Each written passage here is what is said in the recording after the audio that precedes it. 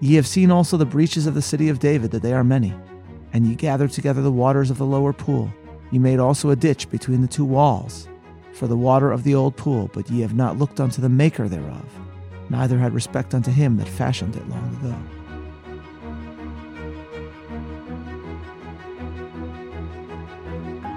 Welcome to Bible 365, episode 117, a plaque in Istanbul and the legacy of Hezekiah. I'm Meir Soloveichik. It was several years ago that the Times of Israel featured an attention-grabbing headline. Minister offers Turkish mayor elephants for ancient Hebrew inscription.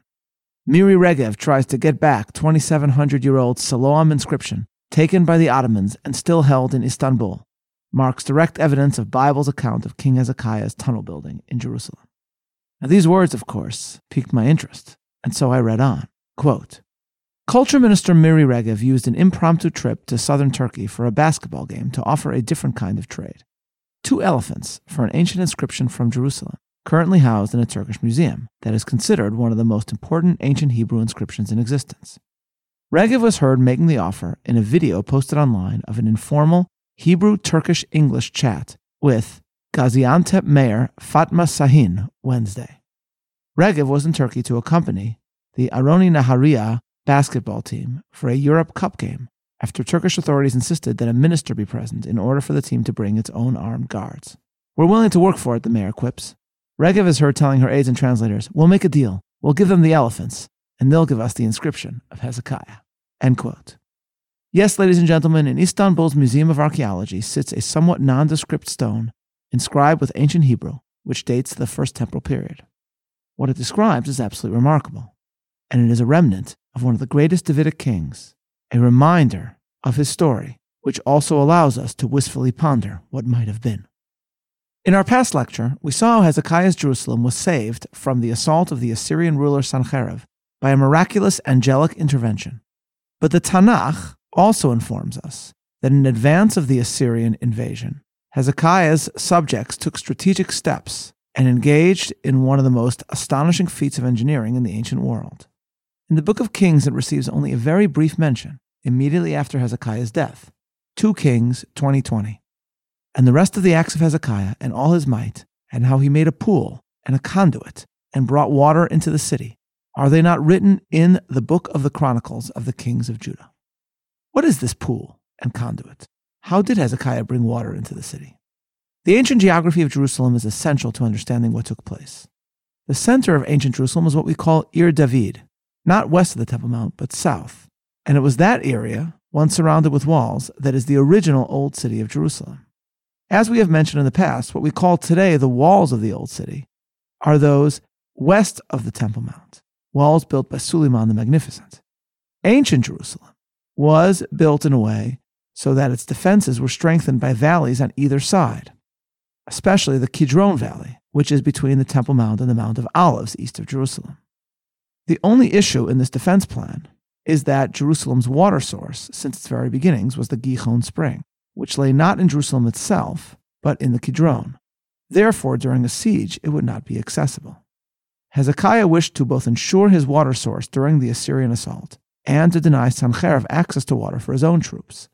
So, he created a tunnel between his city and the Gihon Spring, diverting its waters to within Jerusalem, creating an entirely new water source for the city, what became known during the Second Temple period as the Shiloach, Pool of Siloam. The location of Hezekiah's tunnel, in which water still flows, was known several hundred years ago and then rediscovered in 1838 by Edward Robinson. But it was only decades later that a truly amazing find occurred inside the tunnel. And in telling this entire story, as well as in giving this biblical explication, I am drawing on the writings and website of those who oversee the city of David today. In 1880, a boy by the name of Yaakov Eliyahu explored the tunnel with a friend. At one point, he slipped and fell into the water. As he clambered out, he noticed ancient Hebrew writing on the wall of the tunnel. Most boys might have ignored this, but Yaakov was a student of the German architect Conrad Schick. Schick received the credit for the plaque, which, when discovered, was part of the wall of the tunnel itself. Unfortunately, however, the plaque did not stay attached to Hezekiah's tunnel. 10 years after the discovery, a Greek antiquities dealer chiseled the plaque off the wall in order to steal it, breaking it into several pieces in the process. The Ottoman authorities intervened and took the pieces of the plaque back to Istanbul, which is why it is there to this day.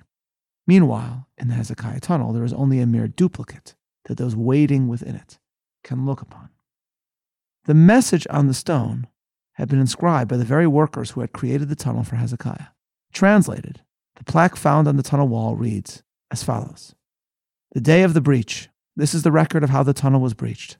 While the excavators were wielding their pickaxes, each man towards his co-worker, and while there were yet 3 cubits for the breach, a voice was heard, each man calling to his co-worker, because there was a cavity in the rock extending from the south to the north. So on the day of the breach, the excavators struck, each man to meet his co-worker, pickaxe against pickaxe.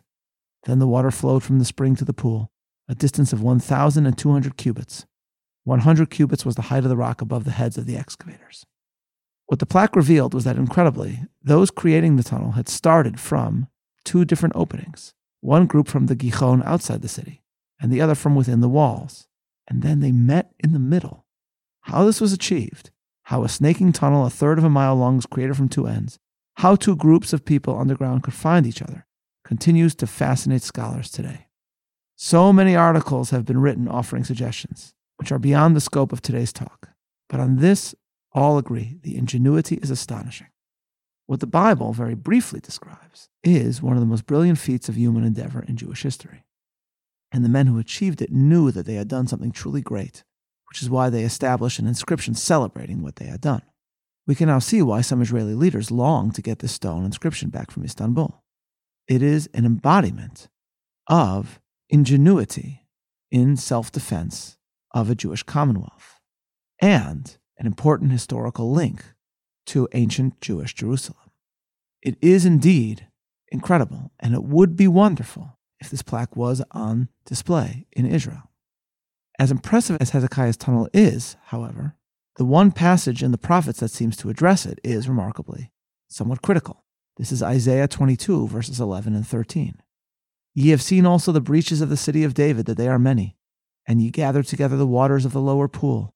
Ye made also a ditch between the 2 walls, for the water of the old pool, but ye have not looked unto the maker thereof, neither had respect unto him that fashioned it long ago." What was wrong about Hezekiah's engineering achievements? Was it not responsible to prepare for war? Interestingly, the rabbis in the Mishnah list Hezekiah's diversion of the Gihon spring as something of which Jewish tradition does not approve, whereas another rabbinic source, Pirkei de Rabbi Eliezer, argues the opposite, that the diversion was appropriate and worthy of celebration. So is this extraordinary act something to celebrate or not? The answer, I think, is that it may depend. Of course, one should responsibly prepare for war, and that may indeed obligate brilliant maneuvers, out-of-the-box thinking, military strategy. Isaiah's point is that Israel must never forget its ultimate source of protection. Isaiah seems to sense that at the very least, there was not sufficient feeling of needing the help of God from those who created the tunnel. Note that the text of the inscription, which is not from Hezekiah himself, but from the workers, is a celebration of their achievement. It is an act of human genius, worthy of admiration, even awe. But in the end, Israel is saved when Hezekiah ascends to the temple in order to seek salvation from God. From that meeting, a miracle emerges. Hezekiah, for Jewish tradition, was one of the greatest of Jewish kings, but he could have been greater. The sages suggest that Hezekiah, following the salvation from Assyria, could have ushered in the Messianic age. The painful truth is that precisely when Israel did not have an empire, when it achieved a stunning miraculous victory over the greatest assembled army on earth, when Jerusalem mysteriously endured, at that time the world was ready to hear about the God of Abraham who dwelled in Jerusalem. We had seen before how Solomon dreamt of the entire world looking to Jerusalem, but it was precisely during Hezekiah's reign, not during the empire of Solomon, when Solomon's dream could have come true, not by creating an empire of power, but by utilizing the miracle of Jerusalem's survival to draw the world to Jerusalem. As we have discussed, the legacy of King David and the eternal lesson to his descendants is that it is God who guards kings in the valley of the shadow of death, and that it is God, not kings, to whom ultimately Israel should give the full credit for salvation. The lesson of Isaiah's critical comments about the celebrating of the building of the tunnel is that Israel needs to join a proper focus on military strategy and activity with a feeling of reliance on God. We will see in the book of Isaiah how many of the prophet's messianic visions seem to be potentially applied to Hezekiah himself. Because had Hezekiah chosen to emphasize the glory of God at the right moment, or as the sages put it, had he turned to offer songs of thanksgiving to God immediately after the miraculous salvation from Assyria, then the eschatological era might well have arrived. Instead, we find Hezekiah at the end of his life, not as the Messiah, but as a confident king, showing off his royal city to the leaders of a rising power. Verse 12. At that time, Berodach Baladan, the son of Baladan, king of Babylon, sent letters and a present unto Hezekiah, for he had heard that Hezekiah had been sick. And Hezekiah hearkened unto him, and showed them all the house of his precious things, the silver and the gold, and the spices and the precious ointment, and all the house of his armor, and all that was found in his treasures.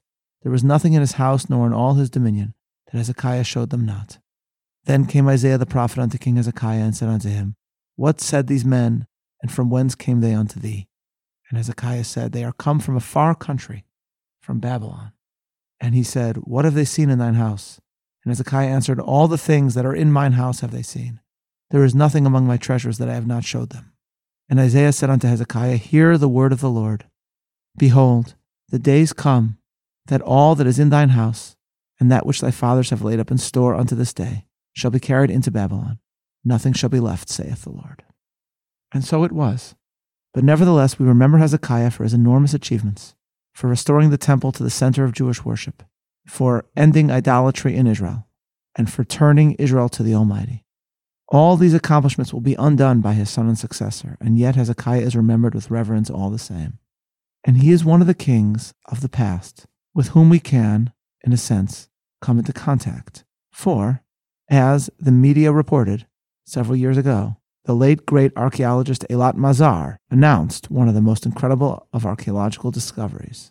I cite from CNN, quote, A dump site is the last place you would expect to find an 8th century BC seal for a papyrus document signed by one of the kings of Judah. Perhaps that's why it has taken 2,700 years for the piece of clay inscribed with King Hezekiah's seal to be discovered in Jerusalem. It is believed to be the first ever seal, also referred to as a bulla, from an Israeli or Judean king to be discovered by archaeologists.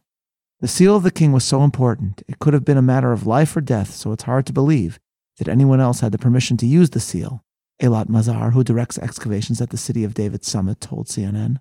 Therefore, it's very reasonable to assume we are talking about an impression made by the king himself, using his own ring, end quote. Mazar at the time told CNN that, quote, This is the greatest single item I have ever found. And she added, The Bible describes King Hezekiah as one of the most important kings after King David. He was rich, daring, stood up against Assyrians. A very impressive king, end quote. He was indeed. The plaque of Hezekiah's tunnel is in Turkey, but thanks to Eilat Mazar, Israelis can now hold Hezekiah's legacy in the palm of their hands. This is Meir Soloveichik, wishing you a joyful and meaningful Thanksgiving, and looking forward to learning together tomorrow. Signing off.